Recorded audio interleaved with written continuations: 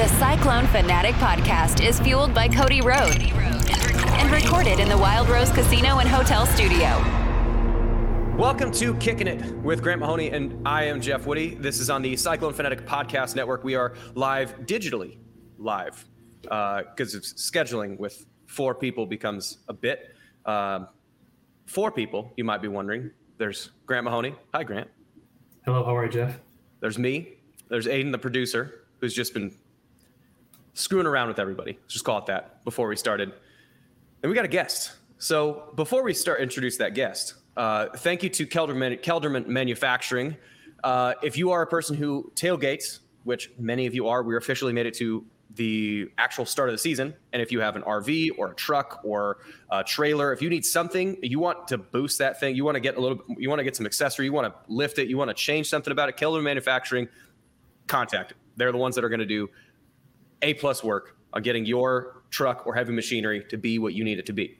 But we've officially, like I said, we officially made it to the start of the season. It's game week, baby. We did it. And it kind of felt like, it sort of feels like it's like a transatlantic voyage where like you leave from, I don't know, London, whatever, and you're just in the ocean and you have no idea when you're going to get there. This year, the seas have been a little rocky. We didn't quite get Titanic-wise. We lost a couple passengers along the way. Bucked some people off the ship. There was a mutiny a little bit. But we have reached the point where you can see the harbor. When that first harbor naturally is in Cedar Falls, Iowa. So you wisely got us someone who is in that harbor who can give us an idea of what we're cruising into before we actually get to Saturday. Who do we have because we're going to try and do this as much as we can to get someone from the upcoming team to get an idea, whether it's a reporter or a kicker or special teams player or football player, somebody who played there, someone who has some knowledge of the situation to be able to give us an idea what we're getting into. So our UNI guest, who is it, Grant? Yeah, so I had to go back to my 319 roots. I played against this gentleman back in high school, and he went on to have a great career at UNI where he was an All-American kicker. His name is Tyler. Three-time All-American. Three-time All-American kicker. His name is Tyler Sievertsen. Go ahead and bring him on if you'd like to, Aiden. There he is. How are you, Tyler? Hey, guys. Excited to be here. Thanks for joining us, Tyler. I'm outnumbered by kickers. Yeah. Never a bad thing, Jeff. So welcome, man. Appreciate you popping on. Thank you. I'm glad to be here. Excited to have this very in-depth conversation about this first game, which is always, most of the time, always going to be a good one. Okay, so I kind of have to ask, because as Iowa State fans, and this is whether or not it's Iowa or Iowa State, when you're playing a Northern Iowa, so Todd Blythe coached at UNI for a while. He played, obviously, at Iowa State. And one of the things he was saying is that, like, pretty much your whole offseason, it doesn't necessarily – you're not, like, planning to win one game and then screw it for the rest of the year. But there is more emphasis put on the Iowa/Iowa State first game of the year. What's that like being a guy at UNI? Like, what type of prep does the team normally go to when you're playing against one of the other in-state schools? What's that like for you guys? 100%. And I think it all goes back to kind of like a personality of, you may or may not have gotten recruited by an in-state school. But so we all go back to, okay, so this is for us to make a name for ourselves. So we're always the little brother, always will be. And so it's our chance to go out and show what we can do. Like you said, it's not always just preparing for one game, one at a time, because obviously everyone knows the NVFC is stacked with talent. But we definitely put an emphasis on those first games when we actually get to go to a stadium like Jack Trice and just have so many people cheering against you. But a lot of them are your family and friends, which is awesome. So a lot of that hard work, like I said, it's more of a personality type. You have to know going into it that we're motivated to kind of make a statement if we can. Yeah, that makes sense. And you kind of touched on it too, Tyler. And I've never asked anybody this question, who's played in Jack Trice. Be honest, what was it like being a road team? Your first career game was at the historic Jack Trice Stadium. What was that like? I made a 42-yard field goal by about this much. No, so you're for you audio listeners, that's about 10 inches. Yeah. Yeah, that's basically what it was. And that was right after Billy Hallgren had left and you guys had blocked a field goal for him that year before. So my training as a kicker, it was all just make sure you don't get blocked. That literally was the conversation. And if I were have gotten blocked, I probably wouldn't be here and a 3-time All-American. I probably would have been sat the first game. But Jack Trice is amazing. I love the fans. I love the atmosphere. And when I talk about it, it's like I've been to Kinnick. We actually got to play Wisconsin, got to play at Camp Randall. But there's nothing like the atmosphere in Ames, to be honest. Hey, we appreciate that. Yeah, that's nice. It's good to hear. I mean, I'm biased. I think Jack Trice is pretty damn great. So what y'all got to compete with Montana though. Montana was the loudest because it's on the side of a mountain, and so everything reverbs. They've got some acoustic engineering. That's not fair. That's you just got to build like one of those giant like a European football like a curved roof that like funnels the sound back in. We're gonna do that. Like what Seattle has. Oh yeah, with the 12s. Yeah. No, you just have good engineering. Seattle, settle down. So what years did you play? And then, because I think this is important for at least because we were kind of prepping for this. We were thinking about a conversation point. So what years were you there that you actually played at?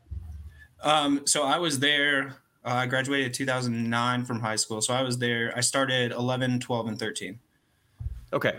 So the coaching staff that you had, so going into Iowa State UNI for this year. So the coaching staff that you had is actually almost sort of like the band is getting back together, right? Like that. So with the natural starting talking point when you're talking UNI Iowa State this year is, so Ryan Clanton was Northern Iowa's offensive line coach and now is the Iowa State offensive line coach. That's kind of a direct line from one to the other.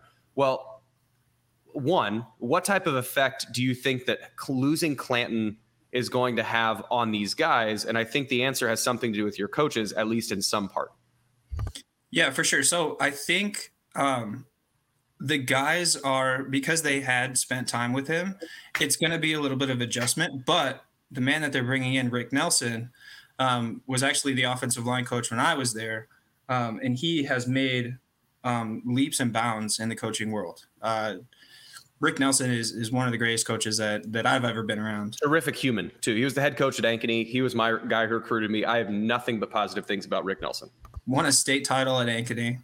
But it feels like what Farley is doing, or what UNI is doing, is they're bringing back kind of – the boys are back in town. So a lot of the coaches that were coaching when I was there, so you have Atif, you have Jeremiah Johnson, Bryce Pop is still there. And then obviously bringing in Rick Nelson is a huge thing, especially as how young this team is going to be. I think that bringing in those veteran coaches are going to be huge for UNI. So one of the other things, so like the natural dynamic, I think that will be interesting. And, you know, we've talked about it offline. We don't have to hash out the Mark Farley takes because people know where I stand. But one of the things that Nelson, having been there for so long, is a guy who can push back when Farley wants to push. You know, is essentially Farley says do something, Nelson doesn't agree with it, can push back on Farley essentially to represent the other side of an argument. And the reason, like, where that comes familiar is that's sort of how the end of the Rhodes tenure, what sort of happened is that it's not necessarily that there were yes men. I'm not saying that, but there were, with Herman there was a lot of times when Rhodes said, do this. And Herman said, nah, piss off. We're doing this instead. And that natural push pull, whether it was healthy arguments or sometimes more heated arguments, there is naturally two sides to the story. So you can actually have, you can get multiple points of view in there. And I think Mark Farley's personality is very much do this or else. And Nelson is one of the guys who can say, nah, Mark, get out of here. So I think that just dynamic wise, is that in the right sort of, emotional dynamics of the coaching staff? Does that seem right? I feel like it's more of a trust factor because Nelson had been there for so long. Farley knows that he works into the system. Obviously they're on different sides of the ball. But like bringing in Jeremiah Johnson, Coach Johnson was there when I was there, and he had been there since he was an intern, I believe. So it's bringing back the guys that he knows and trusts, and can be like, hey, on fourth down, are we going to do it or not? You know what I mean? It's more like trusting within the program.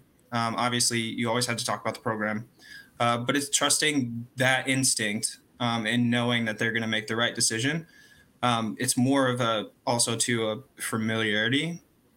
He knows how they're going to react and act. So I feel like bringing back these guys is kind of the first point in continuing to get UNI to the playoffs and continuing to perform for our fans, in which they expect us to perform every year.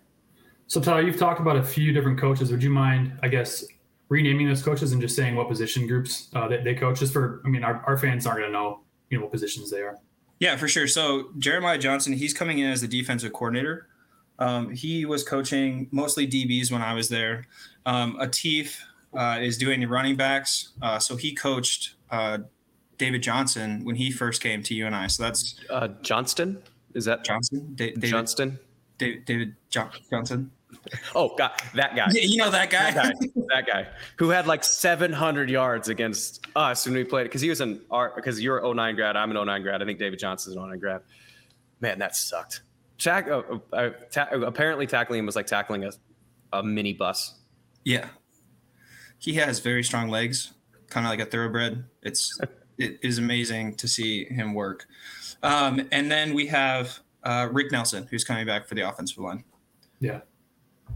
Sweet. So we kind of talked about Clanton too, and Rick Nelson. So, and this is maybe the last thing we can talk on O-line. We can transition, but so Clanton's big thing is, he's been told, or he's said multiple times within practice, like, hey, I don't care if you mess up as long as you're violent. His whole thing is just be violent. Does Nelson have anything that's like his? Hey, have pretty feet. Like, does he have anything that's? I want you to dress really well. That's what you need to do as an offensive lineman. Dress really well. No, I think does Nelson have any kind of MO that he's like, go knock their heads off? Nelson is more of an old school style of coach. So it's hardworking. You're working in the trenches. You're digging the whole time. You go 110%. Even if you make a mistake, you're doing that mistake at 110%. So it's more so, guys, this is it. You are the front line. So you got to bring it every day, 110%, making sure that, like I said, definitely Arusha was there to a lot of practices. So a legendary coach at UNI, offensive line. And so I think that Nelson learned a lot from him. So again, it's more old school style. You're going to be in the trenches. You got to dig hard. So he's kind of an attitude and energy kind of guy. Things you can control. Yep. So not necessarily regarding the coaching staff, but like as a both former player and also kind of a fan of just watching Northern Iowa over the last few years, Theo Day is sort of the name that jumps out to everybody because, he's the most experienced quarterback in the state of Iowa at the school that you're at. I mean, Cade McNamara has played some at Michigan. Neither Rocco Beck nor JJ Cole have played at all, really, for Iowa State. So Theo's the guy he's the name that he's the marquee name. According to Farley, he's the best quarterback in the state, quote unquote.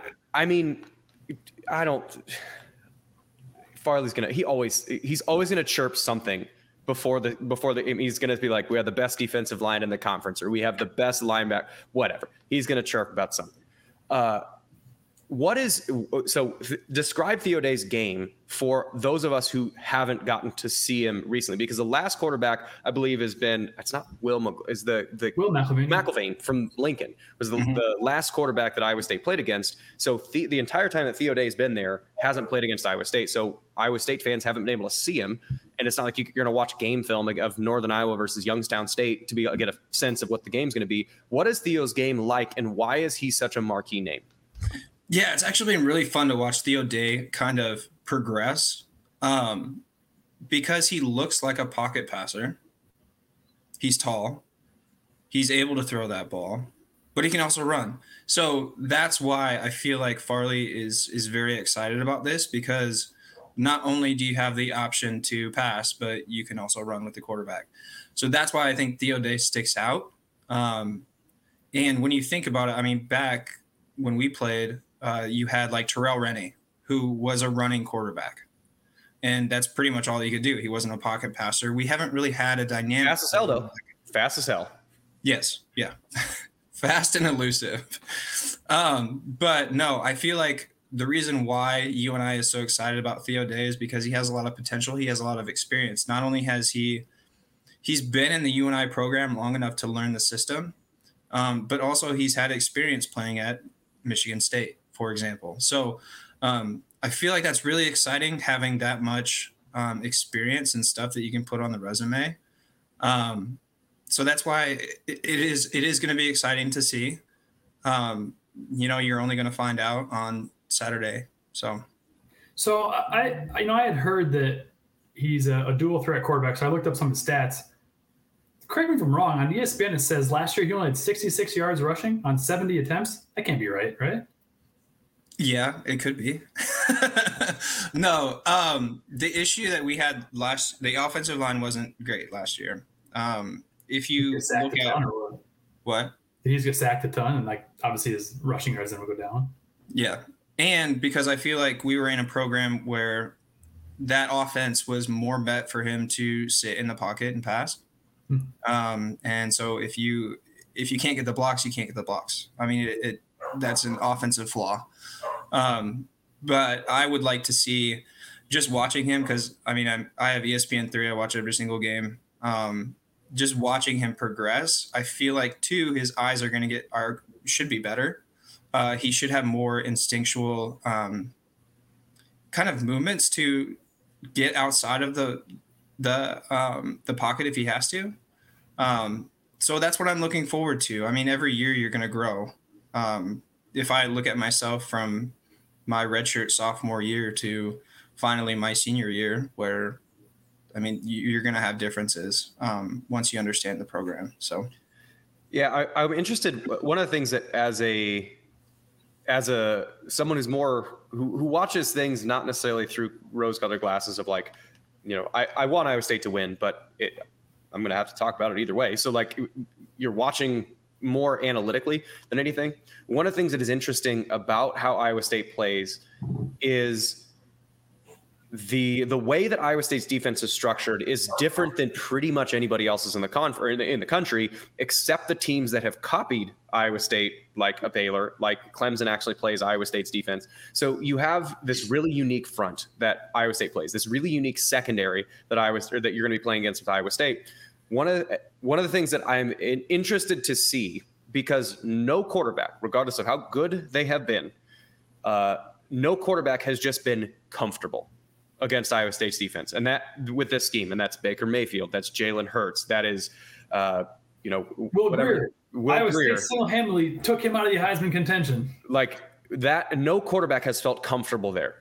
I'm interested to see mentally, because the coaches or the quarterbacks that have succeeded, or the teams that have succeeded against, Max Duggan notwithstanding, because that was a completely different situation at the end of the year, and that was just kick the shit out of Iowa State. But other than that, basically the teams that have succeeded against Iowa State to have bigger wins have been those that can very quickly forget bad plays, because bad plays will happen against this defense.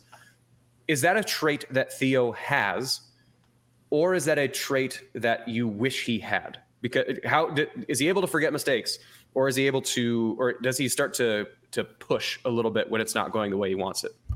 I don't think he's been tested in a way that he's going to see against Iowa State. The only way that I say that is because Iowa State's defense has always traditionally been a lot faster.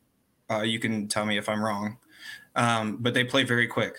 It's unlike when you see North Dakota State, right? North Dakota State, they're just going to bang. And that's North Dakota State is going to take a sledgehammer to your mouth. Like, they're not going to do it very fast. They're just going to take a sledgehammer to your mouth and see how many times before your face breaks open on both offense and defense. They're going to see if you can make it to 15 rounds. Yeah. Same with South Dakota State. It's going to do the same thing. I would say the only equivalent that would be anywhere close would probably be like an Illinois State. They move a little bit faster, but I don't know necessarily if he's been tested. So that will be something to look out for sure on Saturday, to see if he can get those pre-snap reads, if he can change, if he can move, if he can be dynamic with what Iowa State is providing on defense. So kind of transitioning, I guess, Jeff, you have anything else to say about quarterbacks? No, not necessarily with quarterbacks. I was going to switch to a different position group. Yeah, I was just going to say, Tyler, can you talk about like running backs or tight ends, receivers, any kind of studs we should? Who's going to be watching for? Who do we need? Who and what numbers do we need to pay attention to? And being like, oh, fuck, that guy's coming. So wide receiver wise, Sam Schnee. So he's been in the program for a while. He would definitely be one person to look out for. Like I said, too, our offensive line is pretty young. So that'll be interesting to look out for. Can they hold up to Iowa State's defense? When you think about it even deeper, that's going to be one thing for Theo Day to keep together is, can he show the leadership skills that he has to? Always with younger people on offense, he's going to have to pick them up and say, hey, we got to flush this play, just like Jeff said. It's going to be, can you get up after maybe making a bad play, throwing an interception? Maybe we have a fumble. Maybe he gets sacked. I think that'll be the question, to see if he can kind of get up and make that play. Because UNI's replacing, they got 4 new offensive linemen, correct? Yep. And not only, I think last year, one of the interesting things about last year regarding offensive line, I don't want to say, because an Iowa State fan might be like, oh, UNI's offensive line was bad last year, and we got UNI's offensive line coach. Well, that sucks. Replacing 2 NFL draft or first round NFL draft tackles in back-to-back seasons. So Trevor Penning and Spencer Brown both got drafted in 2022 and 2021 respectively. Both of your tackles are first round NFL draft picks, and you replace them. A way that I've described that I kind of describe to people who haven't played is like the tip of the arrow is the same tip. So like the angle of like between, how fat the arrowhead is sort of like the difference at the very, very point of the arrowhead is the best guy. At the width of that is the 7th best guy. And at LSU, the difference between the first best guy and the 7th best guy is not that big. Like the backups at LSU are pretty damn good still. Yeah. The difference is the point of the spear of that arrowhead at FCS programs, especially really good FCS programs like a UNI, like an SDSU, like a North Dakota State. They're the same quality players at the very, very tip. The difference is the 7th best guy on UNI's roster is way different than the 7th best guy on Iowa State's roster. So the depth becomes more of a problem. So when you're replacing 2 first-round draft NFL tackles, replacing them, you're not just going to find a Spencer Brown just out of nowhere, like a team like, whatever, Iowa can find an lineman and just put him in. So I think that's one thing. So anyway, replacing 4 offensive linemen, that's going to be an interesting tall task for Northern Iowa. Yeah. And I 100% agree. I think it's really nice though that we have Nelson back, and I think that he's pushed out many NFL offensive linemen. So I think that, again, going back to the fact that we have a younger offensive line and having an experienced coach like Rick Nelson will be good for UNI. Can you talk about like UNI's running backs, or didn't UNI have a good tight end a couple years ago? They did. I'm not real sure about the tight ends or running backs, to be honest. Okay, that's fine. Well, that's fine. We have the depth chart came out today, which we're going to talk. You should be concerned about the tight ends or running backs either, then. Yeah. Good. You guys don't know about it? We don't know about it. Iowa State's depth chart came out, and there are 4 oars. There's 5 potential starters for Iowa State's running back position. There's 4 oars on the depth chart. It's awesome. So, who are we going to see? I don't know either. Hey, but can they go against UNI's defense? You tell me. Who on UNI's defense? Because that's been a thing that, like, in the past, it's always. I remember Ben Boothby was the one that we played against when I was there, and he was like 5'10", like 290, 285, like not huge, played nose guard, but had the fastest freaking hands. And no matter which direction you ran to, he was going to just be in the way. Like he might not get the sack, but just going to be in the way. Who on this defense is someone to watch out for or has been annoying to other teams? I think the one is defensive end, Cornelius Bailey. It should be a familiar name to Iowa State fans. He transferred from Iowa State to UNI. And he's done very well. Yeah.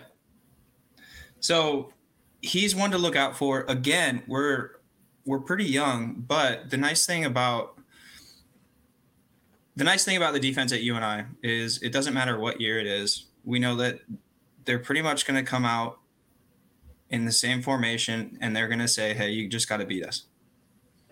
Because the one thing that Farley does really well is working with the hybrids. The hybrids are going to come off the end, and the linebackers are going to be solid in the middle, as always, because that's what Farley's known for. He's the walk-on from walk-on. And then our defensive ends, they're going to be grit. They're going to be more like, I don't know, I guess you could say more like Iowa farm style. They're just going to hit hard, and they're going to come downfield fast as they can. And then we also have there's a stud at cornerback, Woo Governor, who we're pretty excited about. That's an all-name Love team. that name. Oh, Woo Governor. Oh yeah. Man. That sounds like a drinking game. Right? Woo Governor. Woo Governor. Yeah. No, yeah. So defense is going to be solid. That's one thing that you can expect from a Farley team is the defense is always going to be there.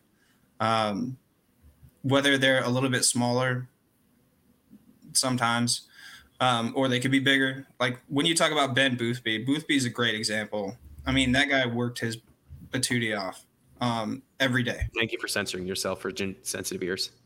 You're welcome. I've been working on that. But no, Boothby was an animal. You always knew if that guy had an angle, he was going to get it. It didn't matter who was blocking him. And so that's one thing that stays with the program tradition-wise is we're going to have disciplined defensive linemen. The linebackers are going to come downfield if they have to. The only question then is the passing game. And that has always been a UNI thing, but I think with Jeremiah coming back, they're going to get back to – we used to have lockdown D. I could always expect that the ball wasn't going to move very far. We were going to get on offense. And the only thing was when was I going to kick a field goal? So we'll see how it is this year. Like I said, we do have young guys. But the one thing you can always trust that UNI will produce is a defense. We're also, I mean, that kind of gives me, concern, I guess, because not concern, but it's something that we knew going into the season that, Iowa State we're replacing, our starting quarterback, our starting running back, a starting lineman, starting tight end. So we're replacing some guys that got booted. And then you also had those seniors. So we're young as well too, and inexperienced. We're going to be trotting out a quarterback who's never started before. So, I know UNI always gives us a great fight. It's always a great first game, great test. So I think it'll be a low scoring game. Another guy that I had kind of done some research on, and I'm not sure if you know much about him, Christian Boyd, D lineman as well too. Yep. Yeah. Boyd's been there. I think he started the last 2 years, last year.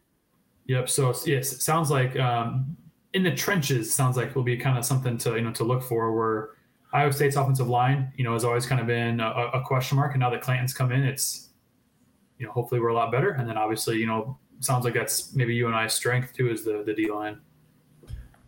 Well, no, they'll definitely put them in a lot of movements too. I mean, they'll cross and they won't make it easy. So Farley always has stuff up his sleeve for the first game. Logistically, so the defense is, if I remember correctly, it's a 3 down front. So it's a 3-4 kind of where you were mentioning that hybrid. There's a guy, he's more of like he's a linebacker body who plays more like a rush end, sort of like a Von Miller-y kind of position, where he's not a defensive lineman, but he's not a linebacker. Like that's sort of, and so you got 3 defensive linemen. So it's similar similar to Iowa State in the body types that you're going to be looking at on the defensive side. So front 7 wise, your nose guard is going to be you're the biggest defensive lineman that you have. He's just you got a 300-pounder, he's going to be right there. If you don't have a 300-pounder, it's going to be the dude that has the fastest hands and can just hold his own against a guard. Your defensive ends are going to be guys that are more like any Wazirike light, where Wazirike is a guy who ended up playing for the Broncos, suspended this year for the whole gambling thing, but was 6'5", 320, but plays like a 3 technique, where is sort of a defensive lineman and sort of a defensive end. But then you have another guy who's out there whose main job is just get to the quarterback. Like that hybrid position is get to the quarterback, but throw some wrenches in when you get there. And then because UNI is not going to probably get a 6'3", 250-pound linebacker, most of the time the linebackers, the way that they play is going to be smart and fast, where they're not going to be big dudes. They're just going to be dudes that know exactly where to be at the right spot, and they're going to get there very, very quickly. So with that, you have, generally speaking, and if you have a smaller nose guard, and we played out in Northern Iowa 2 or 3 times, I think, when I was there, 09, 11, and 13 maybe. And the 3 times we played him there is kind of a different personnel. If you have a really small, quick like nose guard, the guy who's playing straight 0 nose, you can move around a whole lot.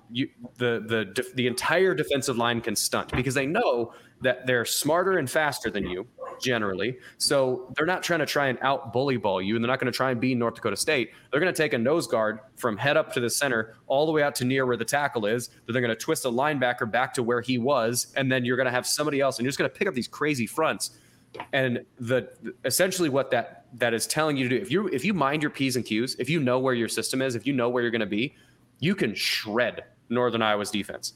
But if you don't know where you're supposed to be, you don't follow your rules, you're not sure where your eyes should be, there's going to be an unblocked defender somewhere, and you're screwed.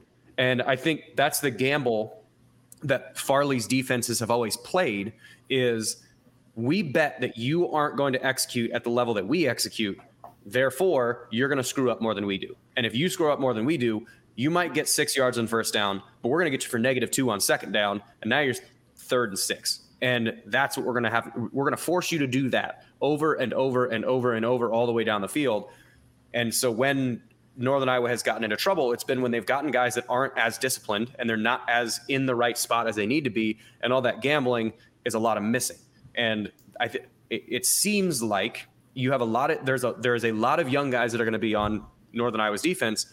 So it could honestly go either way, where if they are able to execute, then it doesn't matter who's there. Like you have Joe Blow from Arweva, and he's going to find some way to be in the B gap because damn it, he's supposed to be in the B gap. But if he's a guy who's trying to make something happen or doesn't know how to do it or isn't quite there, then at that point you get the David Montgomery game where it was like 42-17 or something like that, where Iowa State it was the only time I remember in my Iowa high school and growing up fandom where Iowa State just kicked the shit out of UNI. It was the only time that I remember that happening because UNI's defense was undisciplined in that sets.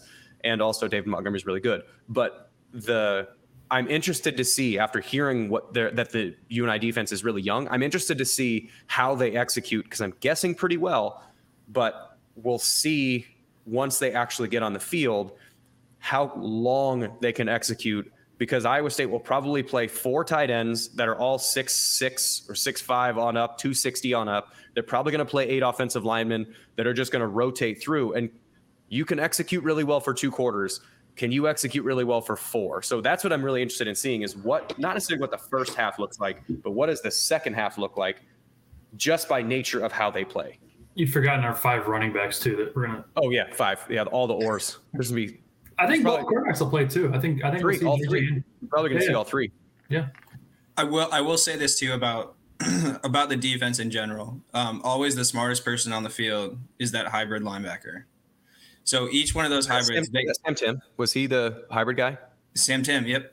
And Great that's dude. why he played it. Shout out Sam. Same with Josh Mahoney. So he actually went on, and I think he's a doctor now. But always the smartest guys on the field. They have to know their assignments. The only smart Mahoney. There's Dr. Mahoney. There's 2 Dr. Mahonies in no relation. There's a guy who's named Mahoney who's not dumb. I mean, there's one of them. Spells it differently, but it sounds the same. So let's get to the real meat and potatoes of this podcast. Let's talk about Matthew Cook. Yeah. Great kid. Yeah, I'm gonna go change a light bulb or do anything else, guys. Yeah, Jeff, we'll see you when you get back. We'll see ya.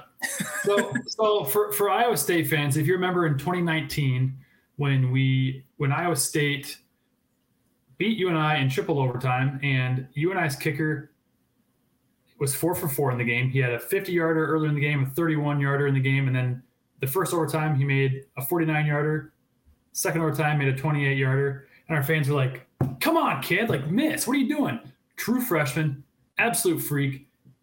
That is Matthew Cook, and he is still on UNI's roster. This will be his sixth season. He's cheating at this point. Technically, because of COVID. I know he broke my extra point record. I was 124 of 124. He's had more extra points now. I'm not salty. He's right now. He's 124 for 124. I'm not salty about it. It's like Bohannon breaking the 3-point record. Like, dude played for 7 years. That's why he broke the 3-point record. Just more attempts. Well, and Grant, we know the Bohannons pretty well, don't we? Yeah. I went to high school. I played ball with Zach. But no, Matthew Cook has had an extraordinary career. He's putting up really good numbers. He's a solid kicker. Anytime you're in the red zone, you can always trust that you're going to get 3 points. I'm going to knock on wood because I'm a kicker, and that's what we do. Not superstitious at all. No, not at all. I had to wear the same socks on each foot. But no, he's done very well, and he's made an impact on special teams, which has been awesome to watch. His long is 56 yards. Kid has a boot. He's accurate. I just had a talk with Brad Fowler, who was another one of UNI's great kickers. He went to Kennedy. I beat his records.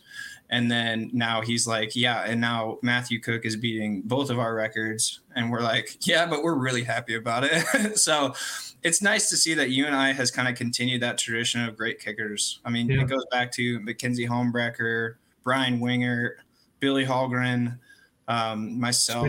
Schmidtke was good. What? Schmidtke was good. Yeah. Very good. Yeah, you guys are also good. And it's cool too. What I love about UNI is that, with at the bigger programs, and not discrediting UNI, but like Iowa State, we can go out to maybe a Wisconsin or in Illinois. We can go out of the state boundaries to find a kicker if we need it. Whereas UNI, they're able to find someone like yourself, within the state that's just as good as someone who's from California or Texas. We don't need to go that far. And that's what I love about Matthew Cook is he's from Cedar Falls. He's right in their backyard. Hometown boy. Yeah, and the kid, I mean, I don't know. I've only seen him play that one time, I think. And right away, I was like, this guy's he's a freak. Like, miss. And he wouldn't. He didn't listen to me. And what do you think his range is? Like, obviously, he's at 56, but is he good from 60? Is 56 his long? I mean, you could probably push him to 60, 65. Kid's got a boot. So whether that changes his accuracy, I'm not sure. I haven't watched him that much in person. Just going to games. I mean, I was at Air Force last year, which was actually a really cool game to go to. Just driving out and seeing Colorado Springs and all that fun stuff. But just watching him, I mean, he's cool. He's calm. He's collected. From what I hear, he's a really great person in general. He's also a hard worker. He's in the weight room every day. He's working along with his teammates. Farley has great things to say about him. So to be honest, as a fan, I would trust him any day. So as a non-kicker, big golf fan. And one of the things when you're golfing, you have to take into account like humidity and temperature, because there's going to be your added distance or added spin or added whatever. Weather on Saturday is going to be 92 with like a breeze. Does that add distance? Like, does the ball compress differently? Does it carry differently? Does it spin differently? Do you have to think about anything else, or is it just still the same kick because you're trying not to play a fade or a draw? Like, what do you, weather-wise, 92 with the breeze, does that change your approach as opposed to kicking inside at the dome? I will give you this answer. And this is what Nate Kading told me, that every kick is exactly the same. Mm-hmm. It doesn't matter what the weather is, you're going to follow through. And Jamie Cole probably has something to harp in on this one. But we do know that in humidity, the ball's not going to fly as far as it's supposed to. If you have 0% humidity, that ball's going to fly. It's going to fly true and the way that it's supposed to. The heat, not so much. It's not that big of a deal. Humidity is a big thing. Wind is obviously a huge factor. But really, if you just stay true to what you know and you're experienced and you've done this for a while, it really shouldn't have any mental change for you. You're always going to just put the ball through the uprights. Be glad you guys are kicking indoors in November and not outdoors, kicking rocks, essentially like you do at Jack Trice when it's 20 degrees out. And you can wander but Grant, I will say this. Youngstown State at the end of the season is a terrible place to play. They call it the Ice Castle for a reason. Oh. It sits on the top of a hill in Youngstown, Ohio, and that wind is brutal. Same with Normal, Illinois. It's like flat plains. There's no there's no protection. That ball just goes wherever it wants to go. That's funny. We just another now there's two kickers, so I get kicker questions again because I think golf and kicking are very, very, very, very similar. Where like it shouldn't matter if there's water in front of you, if there's a sand trap you have to carry, if it's drive is a drive is a drive until there's wind, until there's, take into what your miss percentage is going to be. If you tend to pull the ball, you might want to push a little bit, right?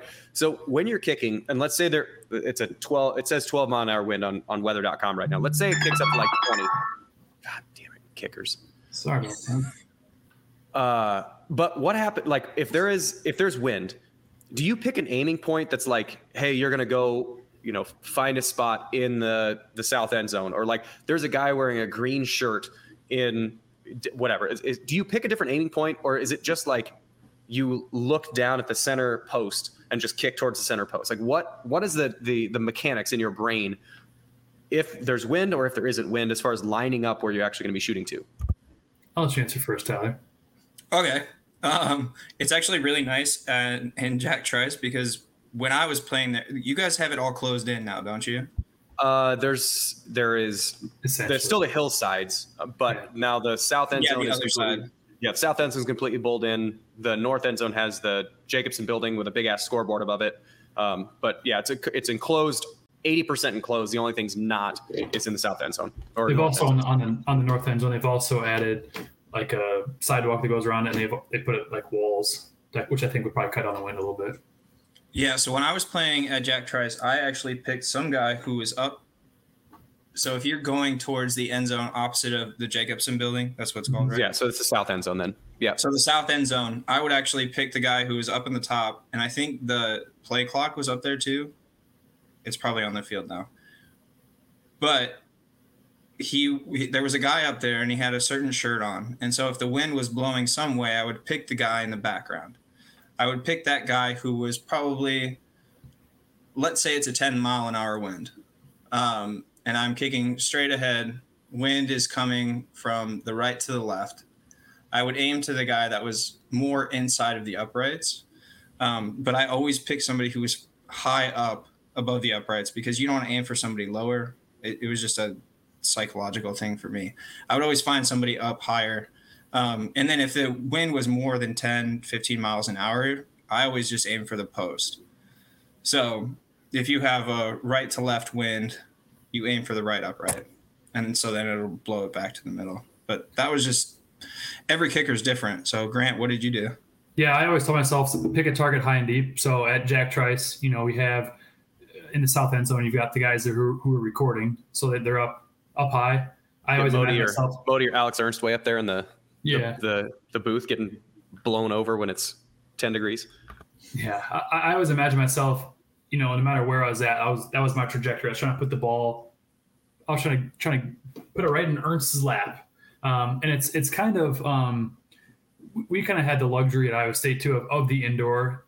They were in the same spot. They were recording behind our net that dropped down, and I would always try to put it over the net into their lap, and I would, often. But yeah, I agree too. Depending on how strong the wind is, and that's something that you figure out in pregame too. Assuming the wind doesn't change that much. There was when we played at UNLV my freshman year, Geyer and I were lining up from 35, and the wind was so strong in our face, it would go from 35 and then just drop down like before it got to the goalpost. Like this wind is brutal. But if it's like a left to right or right to left wind, I always would never go outside of the uprights unless it was like a crazy wind. But at that point, if it's so strong, it'd probably knock it down and be shorter as well. So I'd always pick something high and deep that was just inside the upright, because as a kicker, you don't want to ever aim outside of the upright, because if for whatever reason the wind stops and you're kicking outside the upright, you're just setting yourself up for a miss. So that's what I would tell myself. High and deep. If we played like at Kansas where, just wide open in the background, I would pick a cloud and just imagine I was, kicking that ball to the moon. So that's a really funny story though, because I do have to tell you my redshirt sophomore year when I first started. So that was after the Iowa State game. And at the end of the season, we had to beat Illinois State to go to the playoffs. And we were fighting a 40-mile-an-hour wind in our face. Woo. Didn't make anything in warm-ups, not even an extra point. And somehow I pulled off a 40-yard field goal. And I just literally put the ball up there and prayed. And it went in. And I was like, what? Okay. Pierced through that wind. Yeah. And Jack tries to, it swirls so much. So you could have, I swear to God, there was multiple times where I had the wind in my face or the wind at my back at both halves, kicking both directions. It's like, this makes no sense. Kickoffs and Jack Trice you don't know where that ball is going to go. How do you just, hit and pray? Is that the main goal? Spray and pray. Yeah. Pray. I close my eyes a lot and just, we're just going. Please go where I want it to go. and then it was always great when Grant was kicking off, because there was I don't know what your touchback percentage was, but it was pretty high, which was nice because I was a missile. So I was right next to Grant on either side, depending on, what our setup was. And it was awesome because there were a lot of times when you could if there is going to be somebody set up to try and trap you, and you can just punk a guy who's trying to trap you, knowing that the ball's probably going to go out of the end zone, so you can go out of your way a little bit to kind of give a little bit extra business. So it was always nice to have Grant kicking off because you could count on a touchback. I pray that these Iowa State teams these next few years will have the same luxury of being able to have a consistent touchback, because that's not a thing that's been very good. I'm going to bitch for a second, talking about touchbacks. The 4 years that I was in college were the 4 years that they moved the kickoff from the 35 to the 30. To the 30, yep. That was my first year when I started. Did they move it back? They did. I didn't pay attention. Probably your senior year, Tyler. They moved it back to the 35. Yeah, it was my junior year. But I was like, my redshirt sophomore year, I struggled because I'd never had a big leg. So I was just like, okay, I'm going to try to get it as far as I can. Mm-hmm. By the way, talking about kickoffs, I have one more thing to say.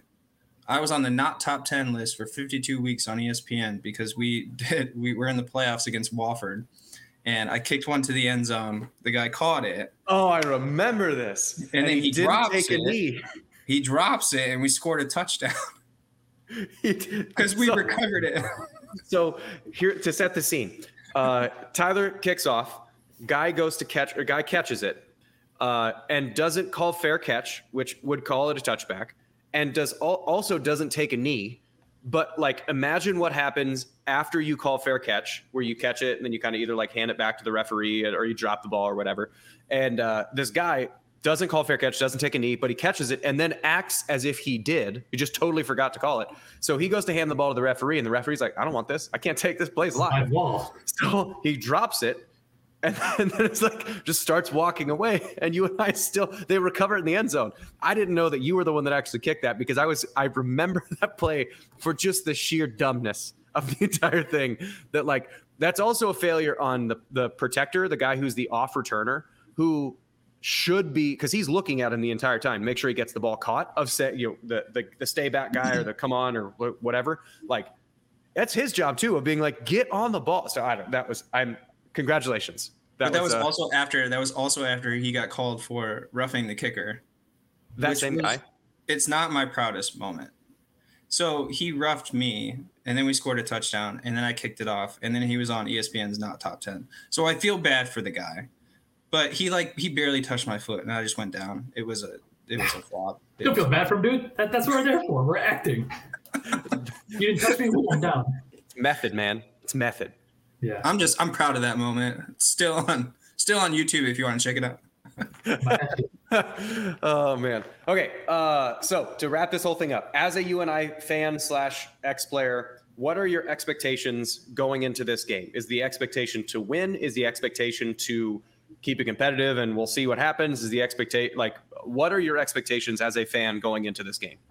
I think my expectations as a fan and a former player are I want to see what this coaching staff has done with the players that they have. I'm assuming it's going to be a competitive game. I'm hoping it's going to be a competitive game. I'm hoping that UNI wins. But we'll see. I'm excited to see the young players come out and make a name for themselves. I'm excited for them to come out, give 110%. And I'm excited to see Matt Cook just continue. That's what I'm really excited about. I've talked to this kid. I sent him Instagram messages where I was comparing his kick to my kick, and it was cool. And I was like, oh, do you mind if I post this? He was like, yeah, it sounds awesome.